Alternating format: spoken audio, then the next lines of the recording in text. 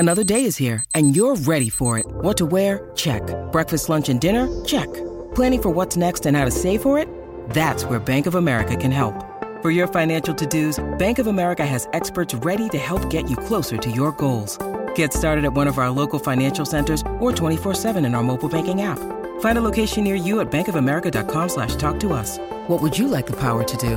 Mobile banking requires downloading the app and is only available for select devices. Message and data rates may apply. Bank of America N.A., member FDIC.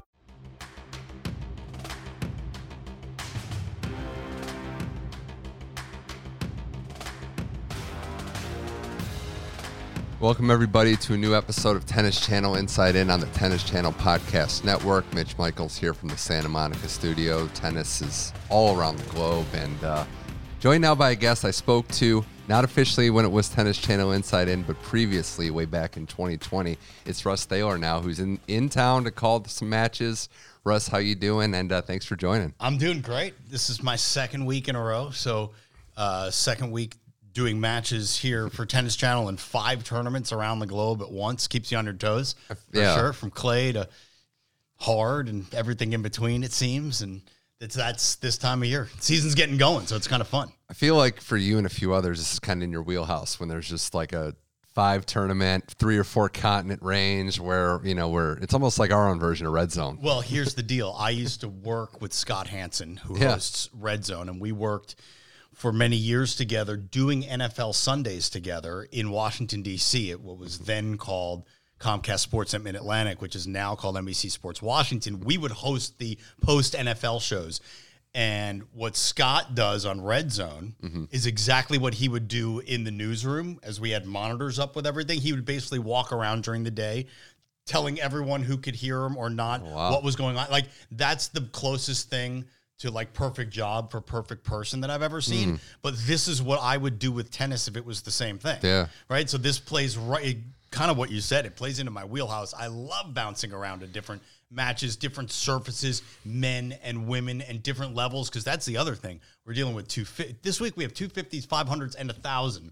So we're seeing players ranked from 1 to like in the 200s who are getting wild cards into different events. We're also seeing some of the dirt ballers, like the guys who make their money on the clay and almost on the clay alone. There aren't that many like, you know, clay court specialists anymore. But when you see Bagnis out and like he was 0-11 on surfaces other than clay last year, he's a clay court specialist. Yeah, you get to use the bathroom, though. That part's good. So you don't have to do the red zone. I am dubious. I'm sure Scott would stick to his guns. I'm dubious about 8 hours commercial-free without a bathroom. I'm with you there. And you mentioned it, too. I mean, February is the only month that doesn't have a Grand Slam or Masters tournament. That said, it is the month where people can make a living playing tennis. And I like the fact that there are so many opportunities for that. That's never a bad thing. I do want to ask you, though, about your partner this week, Bradley Klein, another guy that's still active on tour. We're getting more and more of those, which is great. We're starting to see the players that are kind of dipping their toe into the waters and, testing some stuff out. How have you assessed what he's done working together, the chemistry that you guys clearly have? Well, let me just say, and as I mentioned, this is my second straight week. Last week, I worked with Taylor Townsend all week. So I'm actually getting 2 straight weeks of current players, which is awesome and a little bit of a challenge because calling matches is obviously different than playing matches. And Taylor, this wasn't Taylor's first rodeo. Right. I actually worked with Taylor back in the fall a little bit, so we had already developed a little bit of chemistry, and I think Taylor is a natural. And Bradley, what he brings to the table is he's played a lot of these dudes that we're watching, and he also knows a lot of the coaches, and he also understands the grind, obviously. He's in it. In fact, he's going to PT right now. Bradley's trying to get back out on the court. Had a major back injury and coming back from surgery, and it's taken him like a year to come back. But he wants to get back out there. The other thing that both of us have going for us, all 3 of us actually, we're all lefties. Me, Taylor, and Bradley. Yeah. And I don't know what it is, but I think there's a little bit of synergy with us southpaws. But no, I felt like a pretty quick chemistry with Taylor, and I'll say the same for Bradley too. It took us like a day to sort of get going, and ever since then, it's been a lot of fun. Well, Lefty had a huge day today. We're going to get to that in a second. But no, and Bradley's been great, and I mean this respectfully too. he's gotten the most out of his career and what he's been able to accomplish and how much he's had to battle. I think that helps on the commentary side of kind of knowing what it takes to go in. You mentioned the coaches as well. Excited to hear more. And Taylor at this point is kind of a veteran, having done it for a year for us. Yeah, well, look, and here's the deal. And to your point about having to grind through, and Taylor's in that now, by the way. Taylor is working probably harder now, coming off the birth of her son about a year ago, than I think she probably ever worked before, and probably didn't realize how hard she could work, because she is working out on the beach and she is, training, and she's like so young. That's the other thing that's crazy is, like, you say that a lot about tennis players, but she's had so many ups and downs, not just this year, but in her whole career. And it's actually crazy. Look, the biggest moment of her career was beating Simona Halep at the U.S. Open, right? I happened to call that match on U.S. Open radio. It's the only radio match I've ever called. It's just like a weird coincidence that that's the one. And I've been working with Taylor, and Bradley is in a different spot, right? Bradley wants to go out of the game on his own terms. We're talking about a guy who was an NCAA champion at Stanford, bright dude, made some moves on tour, had some wins, but never probably reached the heights that he would have hoped for, and then got hurt right as he was probably playing some of his best tennis, and now he wants to come back and finish on his own terms. I respect the hell out of that.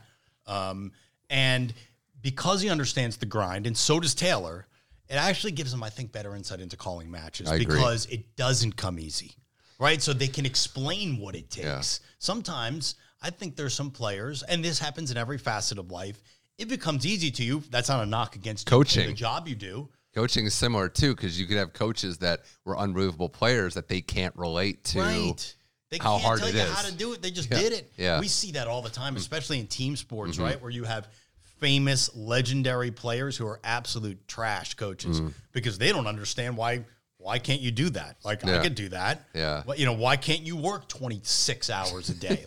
But no, these guys, when you get Bradley and Taylor, they understand it. They respect the grind, and they're also critical of people and play that doesn't measure up to what it takes. Does that make sense? It definitely does, and I think it'll help them going back to playing, seeing this vantage point of what the players that they might end up playing against down the road will look like. Yeah, although I do worry that they're going to end up like most of us who once were able to play at a certain, like, all of a sudden now that they've seen it and they've critiqued it, their brain's going to say do this and their body's going to say what? Well, yeah. I mean, that's just getting up there in age and the miles coming on. And the other thing about tennis with all these hours and stuff, some unpredictability, some crazy storylines. This has been one of the, I'd say craziest stretch runs if we start 2022 starting off with a bang. Just the stuff that we've seen on and off the court. Dude, just go back to Acapulco the other night. One night. It could explain a lot. There's a lot going on.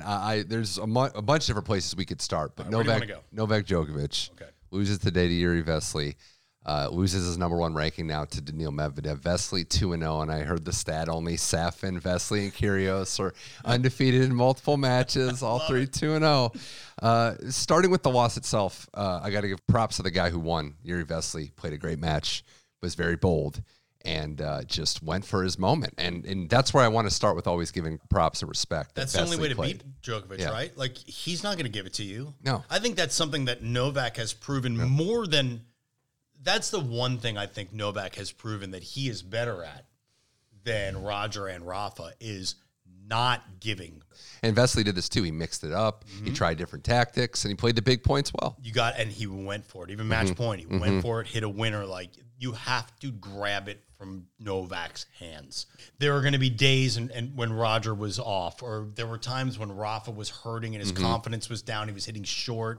And then, exactly. So Novak it's not there. Like, that part of it, Novak gets into that screw you, I'm not missing.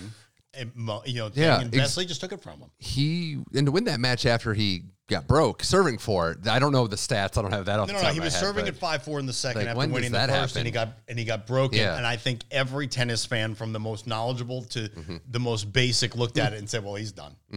It just doesn't happen against Djokovic. Exactly. From Novak's side, I saw the comments where he's positive. He's happy to be back in the mix, although we don't know what his future holds. But I just go back to match play, match toughness, and it's like what we were saying about Naomi Osaka last year during the summer. You have to play tennis to get good at tennis, and even it holds true for the best of the best. I don't look at this as like, oh, it's woe is me, Djokovic is on the downside. No. But he didn't have any matches under him. Dude, he beat Musetti, who Okay.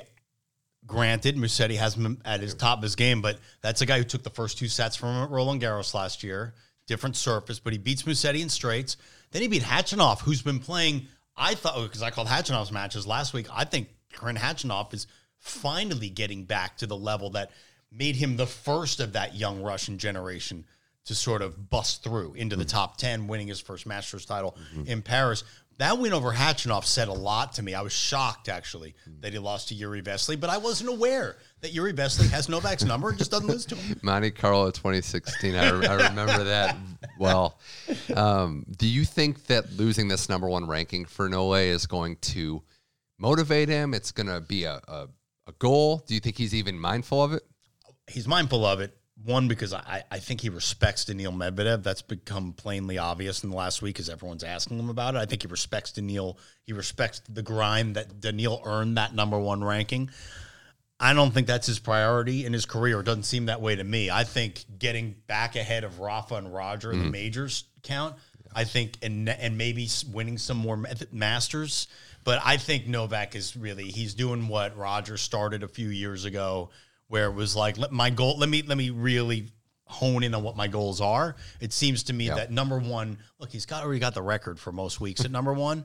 So, like, what's he trying to do? Pad that number? I think he's trying to finish with the most majors between Rafa and Roger and himself. I don't think the number 1 ranking means the same to him. This has kind of been going on a little bit where he hasn't had his best outings at Masters 1000s because I think the goal changed. He lost in Miami to Bautista Agut one year off the top of my head, and just a few times where you can see where the goal is. I just think the schedule and the opportunity to play, we just don't know when we're going to see him next or how often we're going to see him, and that's the uncertainty in all this. It is. I think Rome just said that, you're not coming here, and I mean, we'll see what happens in Paris. The rules and laws are changing all over the place all the time. People are talking about Wimbledon already. It's like, dude, Wimbledon's months away.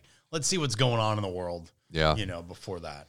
Well, Daniil Medvedev, first number 1 outside the Big Four since Roddick in 2004. That's just a mind-blowing stat and a run that we'll never probably see again, at least not while we're on this planet. But props to Medvedev. He's got the number 1. As you said, he earned it. Won a slam, beat Djokovic in a slam final, has been as consistent as any player on tour. So, again, congrats on that.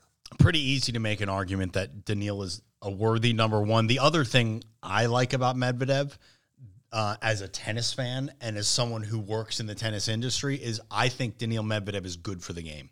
I think he's a personality. I think his game style is unique. I know I'm not alone in that, but I think he is a worthy number 1 as a face of the sport, as a standard bearer. I think Daniil Medvedev has whatever it is to be that guy. And not everybody does. Like, there are more people who have the talent to be number 1 than there are people who have sort of the it factor to embody the number 1 ranking. I think Daniil Medvedev has it. When you need mealtime inspiration, it's worth shopping Kroger, where you'll find over 30,000 mouth-watering choices that excite your inner foodie. And no matter what tasty choice you make, you'll enjoy our everyday low prices, plus extra ways to save, like digital coupons worth over $600 each week. You can also save up to $1 off per gallon at the pump with fuel points. More savings and more inspiring flavors make shopping Kroger worth it every time. Kroger, fresh for everyone. Fuel restrictions apply. Russ Thaler here on Tennis Channel Inside In. You bring up some good points with Medvedev. The rest of this tournament, though, just getting back to what we've seen, and the semifinals being set now, Vesely versus Shapovalov. Vesely, getting the biggest win of his career. Shapovalov has had a favorable draw, hasn't been playing well going into this tournament. On the other side, you have Rublev, who's owned 500s, and then you have Hubie Hurkacz, who beat Sinner today, and a big win for him to get back to normal. This is a guy who won Miami last year but had been struggling, so kind of shocking to see some of these names here in the semis. I don't know. Rublev's not shocking at all. Yeah, I think he's the one that's not. Hubie Hurkacz isn't shocking to me, although his win over Sinner emphatically. You know what, though? It's that kind of day. I mean, if you were watching the women in Doha, all 4 of the quarterfinal matchups were like big-time players. And none of those matches were even close. And that was shocking to me. Shapovalov doesn't shock me to be in the semifinals. I know he hasn't been playing his best, but when he puts it together, Shapo is as good and talented as anyone in the world. It's Yuri Vesely is the shock out of those. Yeah. I was surprised to see Hurkacz beat Sinner in the way that he did. Yes, for sure. Yeah, it didn't seem like there were a lot of signs coming in on that. And Shapovalov, I agree, has that top end game. We just haven't seen it. And I mean, you can only play who's in front of you. And he's gotten to the final, the semis, beating Berankis today.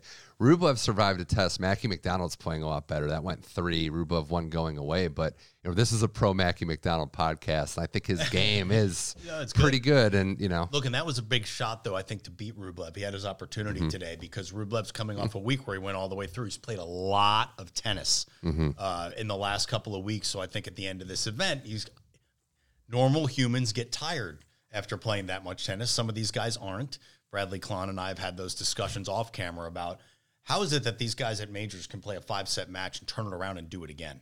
How does their body just recover? Story probably for another day in another podcast, but Rublev's played a ton of tennis, so Mackie had a shot. I bet he's kicking himself a little bit for not taking full advantage of it, but now Rublev Hurkacz, I don't know, let's pick him. I'm picking Shapo to beat Yuri. I think mentally you just, how do you not have a letdown after beating Novak Djokovic? It's usually how it goes with beating any member of the big three in that next match, especially at the Grand Slam level, but we'll see if he can keep this dream run going. Acapulco, the other big ATP event. We'll start with the positives, right? February 21st, longest day of tennis that we've ever seen. Into the 22nd. Into the 22nd, 5 a.m. finish. Their grandstand had 3 straight 3-hour matches. Yeah. Do you have a hot button, take on the fact that tennis can be played this long to the night? It's kind of rare that it would even happen, but I'm not sure they should have started the last match at 1:30 in the morning, to be honest with you. I mean, maybe I'm sounding like an old dude but I don't think it's fair to the fans or the players. But Brooksby and Zverev played really high quality tennis from 1:30 in the morning till almost 5 a.m. So who am I to tell them not to? But I tried to stay up and watch and couldn't. And I was riveted to the match beforehand. Now, maybe I was just sapped because there was enough going on in the match before it to take every ounce of your, mental and physical energy if you were watching it. Stefan Kozlov, I have no idea. Like the whole thing. I have no idea how Kozlov won it. I also have no idea how Grigor lost it. I mean, It's also not the first time I've seen Grigor do that, which is frustrating. I had all the emotions going on watching that match. You brought up earlier on this, some guys have the ability, but not the it factor to be number one. I mean, we've said Grigor's got natural ability for a long time and just hasn't really. Yeah, not in the same way that I was talking. I get what you were saying. It doesn't matter. Like Grigor, talent-wise, he can make all the shots. Well, I also think Grigor would have the it factor to be a number one player in the world, positionally. Like his personality is worthy of a number one player in the world. I see. Different way to look at it. There's a reason why Nike gives Grigor Dimitrov his own colorway on his clothes. And they don't do that with dudes ranked where Grigor's ranked. Yeah. He's got up to number 3 in the world a few years ago, but it's been a while. They're still giving him his own colorway because Grigor attracts audiences. He is a draw. Yeah. But no, he clearly has shown that, and it's going to sound like I'm knocking Grigor Dimitrov. Like 99% of players on tour can't put it all together to get into that stratosphere of number ones. Look, Sasha Zverev thinks he is, and he talks like he is, and he did before the season starts. I think he's proving that he's got a long way to go maturity-wise to be the guy to lead the charge. Right. I'm not talking about talent again. I'm talking about to be the one. There's something about being that ace. And Novak, Roger, and Rafa have held that job, and Andy did it, but they've held it with aplomb. They have been worthy number ones. Yeah. They have been torchbearers and standard bearers. Yeah. You want Sasha Zverev to be your torchbearer and standard bearer right now? I'll throw that out there. You want it? Yeah. Do you want that? It's not looking good right now. The stock's buying low. But before we get to that, the forgotten match that night was Isner Verdasco. No one's talking about that 3-hour match for it. It's true. That set the whole night into motion. I'll sound like an old man too in that sense. And I get Acapulco's unique, and it's one of the few tournaments that would even be a possibility. But I don't think it was fair to everybody there, fans included, to start a match that late. And it's early enough in the week where you don't have to do it to. I thought that's part of it. I thought they should have sent Sasha and Jensen home. When they started the third set of the second match and said, we'll put you on second tomorrow. Because remember, they were also waiting. They thought that match the craziest part about tennis is that you don't know. was going to be over in 40 minutes. First of all, the minute Kozlov went down, it was like, this dude's done, right? Everyone in their right mind thought this guy's It's like done. 5 straight games lost. Well, not even, I couldn't even believe he played 5 games. Let's when they got to 5 all, so he should have just that pulled day is going to go down. Stefan Kozlov's day is one of the most insane stories that I've heard. He will never have a day like that in his life, right? So for the people out there listening that don't know, he was a lucky loser. I think he said he was like second in the queue, as they do for the lucky losers. So he thought it wasn't going to happen. Went out on the jet skis. There was an incident. He had to tread water for a while. Then he's like, getting back, I'm going to practice with Rafa because it's an opportunity to hit with Nadal. Rafa practices hard. They played a set. They were halfway through it. He picked up his phone, and it was, all right, this is happening. Code red, let's go. So from all that to getting onto the court, I usually don't have the most sympathy with the cramping situation, but I'm like, okay, I get it with this guy. But then he still wins the match. Yeah, I believe that's more on Grigor than Stefan. Well, yeah. I mean, we don't have to completely kick on Grigor, but the fact that Kozlov made it to the finish line is as great of an accomplishment as there and is. look, and for a while there, I thought Kozlov should have, for the betterment of everyone involved, pulled out. I was wrong to think that. And I think Tracy and Pam, who were calling the match, Tracy Austin and Pam Shriver, made a good point, though. He's a lucky loser, but he gets no points if he doesn't win the match. So why not hang around as long as you can? You also know you're playing against a player who has shown that nerves can get the better of him at times. He knew who was on the other side of the net. That's one of the hardest things in tennis. Again, not a knock on Grigor. Anyone who's ever played competitively has come up against a guy or been the guy who's been injured trying to figure it out. Mm-hmm. And it's hard. It's really hard to play against a guy who is physically ailing in a way that Stefan Kozlov was, but it's still surreal. Like, the whole thing was nuts. It's just surreal. It was absolutely. The other thing is, Kozlov was pushing. Like, the whole match, even the first set before the Cramps game, it was like the ugliest tennis I'd ever seen. And I like Kozlov. I think he's got a good personality. I like the fact that he was kind of in the friend circle with TFO, Tommy Paul, those guys who've had their moments, and he stayed battling, and all those guys swear by him. He's got to improve some things to make that next step, and the serve's number one, because that's got to be better. But hey, props to him for doing it. You knew he wasn't going to pull out. Look, as a tennis fan, it was awesome. It was a great story. What a night. Yeah. It was, you're just checking in, and you're like, what, lost at sea? Like, practicing with Rafa, it's cramping. One of the most epic days. Like, it's one of the most epic stories to be told, right? Like, he's going to be telling that story till the day he's 6 feet under. Well, the negative in Acapulco, as we all know now, is Alexander Zverev kicked out of the tournament for his outburst in the doubles match over a call that was close. It wasn't, an egregious thing, not to make any excuses for what happened, but he loses his mind. He attacks the chair a few times, and now all we know as of today is $40,000 fine, maximum on-site penalty with more discipline coming. I know that there's going to be a lot of people that have notions, Russ, of Zverev off the court stuff and everything like that. So just looking at it straight, the hammer has to come down. They have to make an example that this is not okay. And, they might have gone light in other incidents, Pliskova being one a few years ago. That was a WTA thing. But, I expect a suspension here. I'm curious to hear what you think. I suspect and would hope for, I think it's deserved. There are always lawyers involved, so I haven't read the fine print, nor am I smart enough to really understand it. So I don't know what latitude the ATP Tour has, but I think at least one major he should be sat down for. So I think through Roland Garros he should be sat, maybe through Wimbledon as well.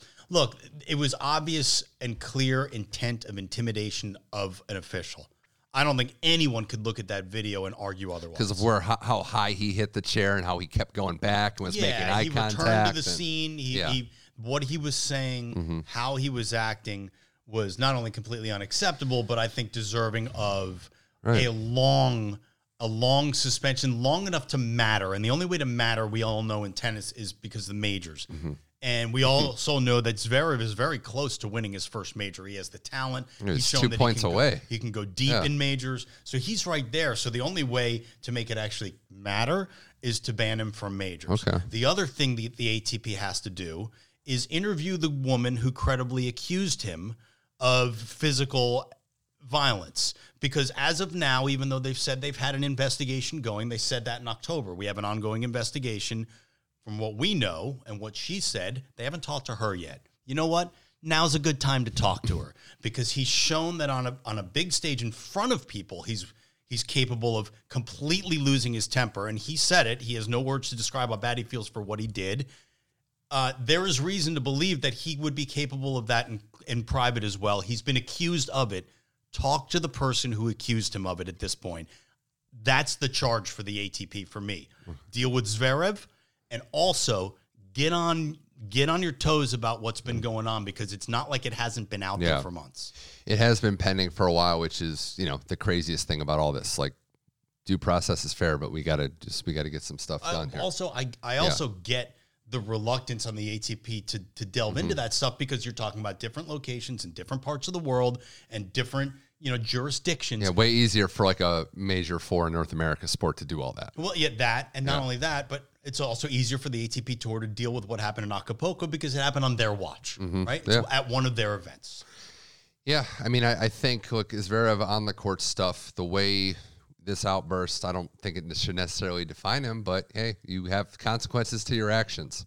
And this has to be, that's where I said the sending a message. I don't necessarily always like making an example of someone, but they got to let this know you can't do stuff like this. Someone very smart, and I can't remember who, said that people will rarely remember what you did. They'll remember how they made you feel. And I think that's true. So how does Sasha Zverev make you feel right now? I think for most tennis players, uneasy would be a charitable way of putting it. And if he wants to change that, he has to change that. All right? It's not incumbent on anyone else. He has to do something that makes you think of him other than the dude who was either accused of physically assaulting a woman or physically, literally, we've seen with our own two eyes, physically intimidating an official on a court with physical violence. Because, dude, he hits him with one of those rackets, inadvertently could break his ankle, first of all. He hit as close to the foot as you possibly could. I give a lot of props to the chair umpire for like the calmness. Like, like he the emotions inside of him must have been like, oh my God, I'm about to be smacked by a 6'6" dude wielding a weapon. But that's how I thought about it. Yeah, it was just an ugly scene all the way around. The defending champ out, and so now he's out of the tournament, and Nadal's there, Tsitsipas is there, and Peter Gojubchuk gets that Come on, walkover. Yeah. By the way, another German. Yeah, I know. We missed the all-German matchup. I think it'll be fun, though, with this tournament to see you have the Medvedev side of his expectations. Now it's number one. Nadal, the best start to a season he's ever had, and Tsitsipas, who, strangely enough, might be just lurking. Like, he's not been talked about. He's kind of been under the radar, which could be good for him. Had a great match with Medvedev in the Aussie semis. Maybe this is his time to, make his move. Stefanos, I think, is in an interesting position right now, because I believe that Stefanos and Zverev both thought that they might be the ones to be that next guy, not Daniil. Yeah. There was a while before when Stefanos and Sasha were they were the ones. Yeah, you're right. It was like Zverev on the scene first, then Tsitsipas came up, and then Medvedev kind of just usurped both of them. And right. So then they can't help but, both of them at this point, can't help but start thinking, wait a second, am I the next guy? I mean, because Sasha talked about how he was already part of the upper echelon. This was at the end of last year. He spoke about it as if it were true. Yeah. And to which I was thinking, like, wait a second, Daniil just won the U.S. Open. Yeah, and Stefanos is there. Like, I love watching him play. It'll be fascinating. Yes, Stefanos, I agree with you, is lurking. He hasn't proven to himself yet that he can win the big one. And all it takes is one, I feel like, with all these players, right? Prove to yourself in a big moment that you can win the big one, and you can do it again and again, but you have to do it first. Zverev has that number 3 on kind of lock right now for the time being. We'll see what happens with suspensions. But Tsitsipas, number 4 player in the world, can really start to charge up the rankings. And in Grand Slams, other than that match you called against Coric at the U.S. Open where he just completely lost it, he's been pretty consistent. Like, he's at that cusp, and some players don't get over that. Yeah. But good memory out of you. Yeah. I think it's the craziest. I remember it because it was the craziest match I think I saw. Well, first of all, with no fans, and his dad got kicked out, but he's walking around the concourse. Well, and going back to that, actually, I do wonder if that final hurdle is his father.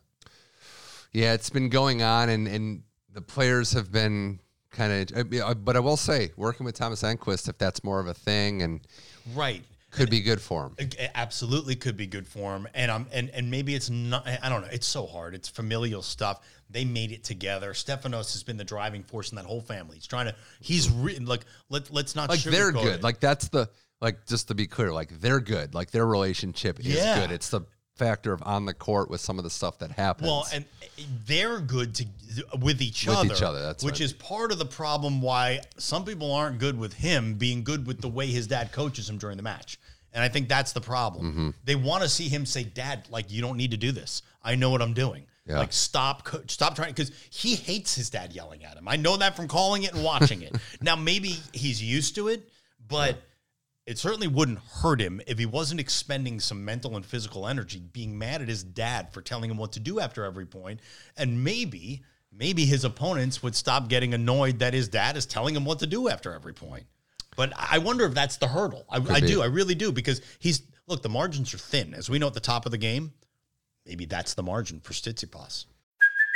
Hey, it's Kaylee Cuoco for Priceline. Ready to go to your happy place for a happy price? Well, why didn't you say so? Just download the Priceline app right now and save up to 60% on hotels. So whether it's Cousin Kevin's Kazoo Concert in Kansas City, go Kevin, or Becky's Bachelorette Bash in Bermuda, you never have to miss a trip ever again. So download the Priceline app today. Your savings are waiting. Go to your happy place for a happy price. Go to your happy price, Priceline.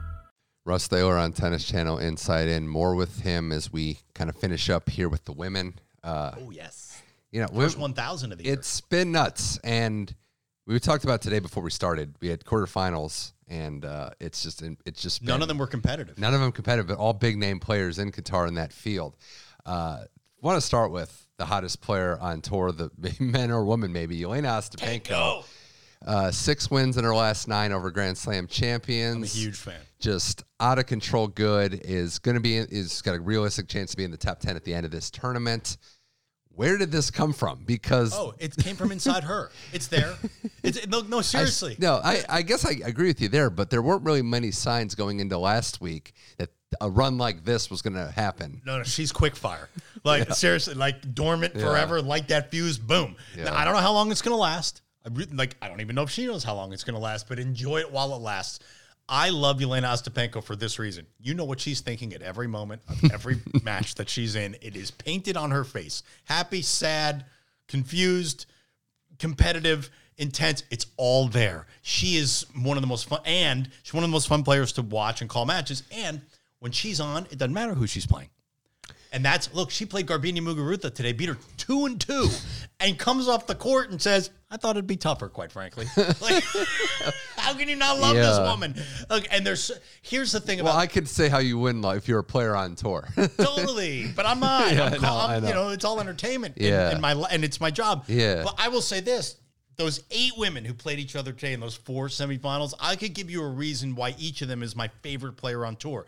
Like, that's one thing I love about the WTA right now is there are like 20 women who I absolutely not only love watching play, but I kind of like from afar like them as people. Yeah. Like, can you watch Iga Swiatek and think anything but good things about the woman? No, I mean, 20 years old, love her. Like, love her game. Annette Kontaveit. Seriously. Like, is there anything not to like about Annette Kontaveit? End of 2021, there was no one better than Annette Kontaveit, that run that she went on. Maria Sakkari. I'm jealous of her shoulders. But she all also are. seems super nice. Yeah. Like, and works her butt off. And like, Ons Jabeur, trailblazer. Yeah. You know, like, inspiration. There are so many great storylines at the top of the game on the WTA tour. It's lovely. Muguruza, who could have been the number 1 player in the world last year until she was playing so great, got hurt in Charleston. I don't know if you remember, but it kind of like it's like she missed a beat and then the rhythm was gone. Like, it was weird. Like, because she was, I thought, playing the best tennis of anyone in the world until then. And like, so there's so much to love about the women's game, which was why today I was so excited for the quarterfinals and then like perplexed. Yeah. I'll say that I agree with you. Ostapenko redlining, and she doesn't know how long this is going to last. She plays a very fearless style, which emboldens her, and it is fun to watch. I would like to see, there's so many women that are in the mix at all these tournaments, Grand Slams included. I'm at a point where I would like to see maybe some cream rise a little bit. Oh, we have one. We have a real number one. We do. You have a true number one. And look, she's true. And I think that's so important for the game to have an ace. 100% agree. And Ash Barty is a worthy ace. I will say that she doesn't seem to transcend outside of the tennis world, outside of Australia, as much as the game probably could use. That's not her fault. That's her. But it's important that tennis has one person when you walk out there and you say, that's the guy or that's the woman. And Ash Barty is, when it comes to the WTA, she's the man, if you will. A couple other thoughts on these matchups. The Swiatek over Sabalenka, who no real double fault issues in this match. It's important to note in this tournament. So that's the positive for Sabalenka. I watched the match, then I went back, watched the highlights, and the first thing I thought was, this is a tough matchup for Sabalenka. Swiatek's style. Now, Sabalenka's power is unmatched when she's on. Like, I don't think you know what, though? It's not unmatched because Iga can probably hit the ball harder. She can neutralize it, and she can in a hit way, it back harder sometimes. So I think that her movement, her variety, that was like a styles make fights thing for me, and I thought this isn't, because Sabalenka wasn't like, Muguruza at times today looked sluggish and wasn't really moving her same well, and Ons Jabeur's dealing with the injury. I went back and watched the highlights. I'm like, Sabalenka didn't play terrible. No. Like, this was Iga's match. Arena, and here's the deal. I just said we have a true ace at the top in Ash Barty. Well, right now, Ash Barty's not on tour. She's still at home. Won't show up, I'm assuming, till Miami. That's what she did last year. So Arena Sabalenka's the number 2 player going into this week, although that's going to change next week. Yeah. But Sabalenka's not that. She hasn't proven it yet.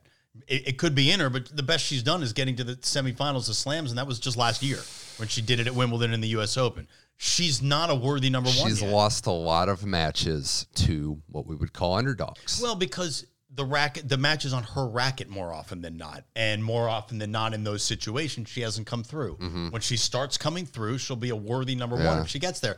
Barbara Krejcikova is going to be number 2 in the world in singles and doubles next week. And if there's one person I root for above most, is Krejcikova. And the reason is this. For some reason, she has zero charisma.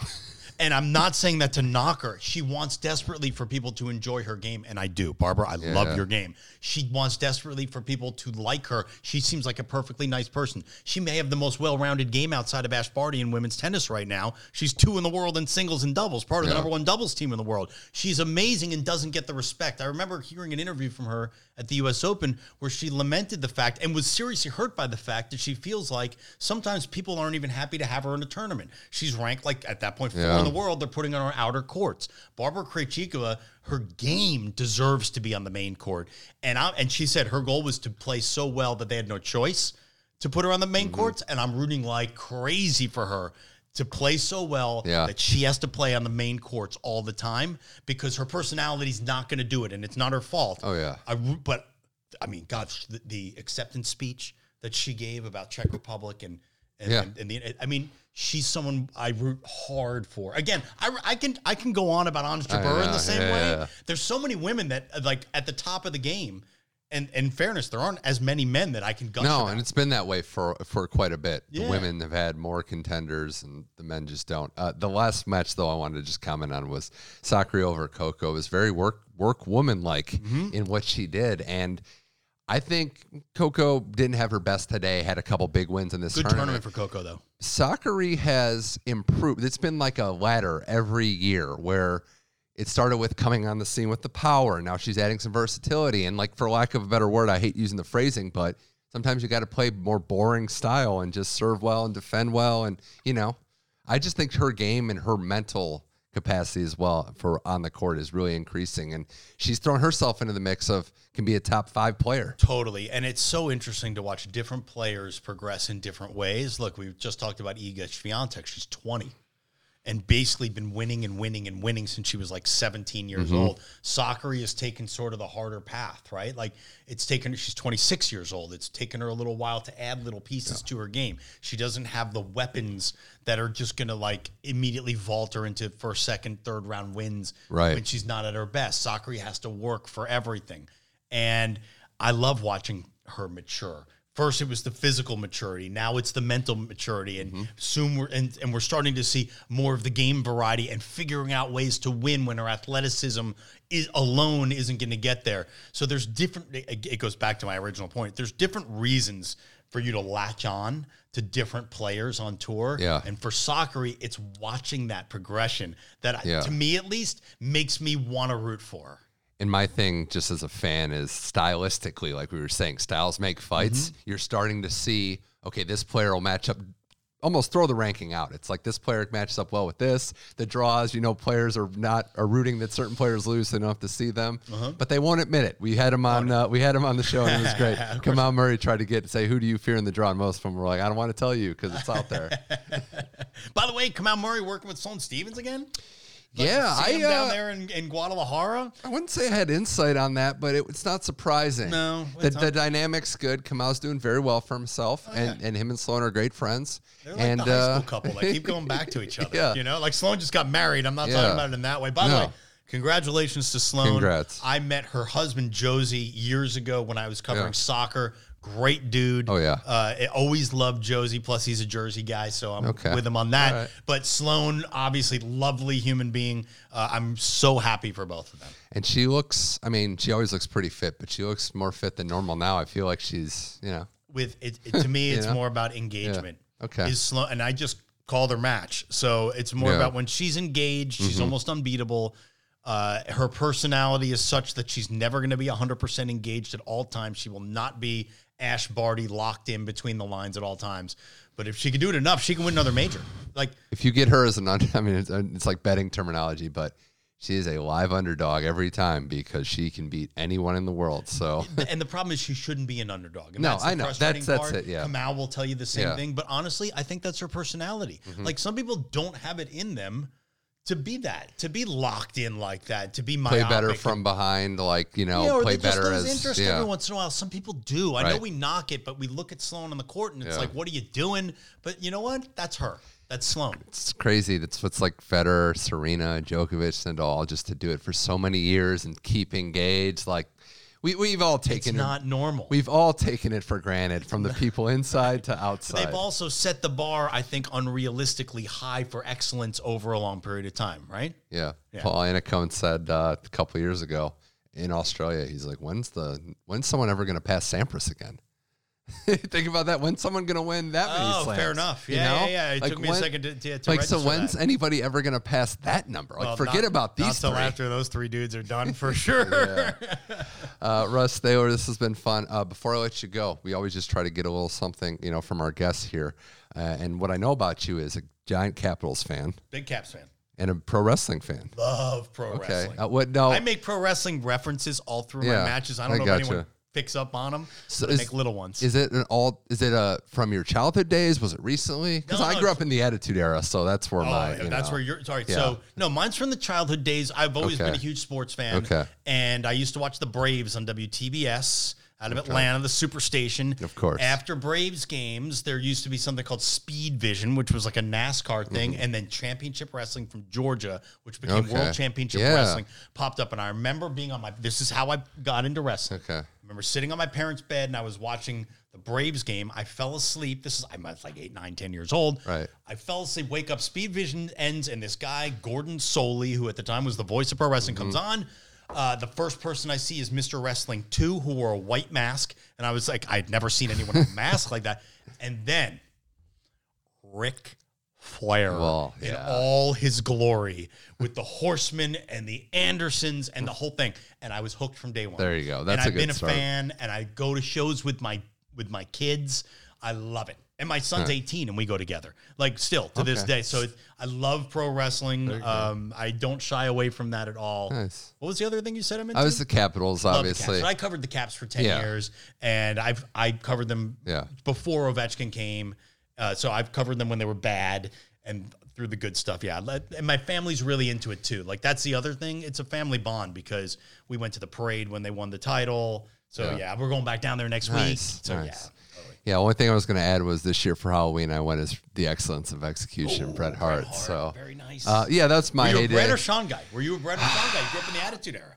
Sean has my last name, but it's spelled differently. That was like the first. Yeah, there you go. That was the first like me being super young, so I wasn't like a true teenager then to pick sides. Okay. So I just liked them both. But I guess if I would have been like 5-6 years older, it would have been a hot button issue. I have to pick sides. But it was Stone Cold. Like that was who wasn't the most popular thing to ever hit wrestling. So still.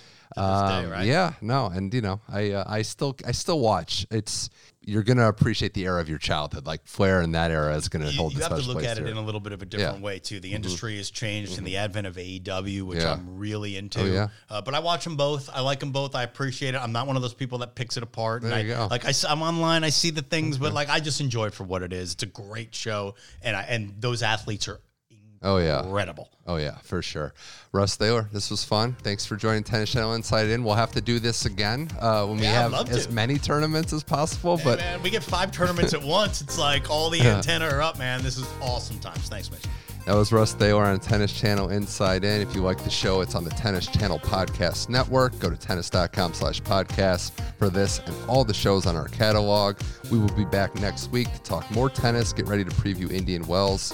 For Russ Thaler, I'm Mitch Michaels from the Santa Monica studio saying goodbye, and we'll see you next week.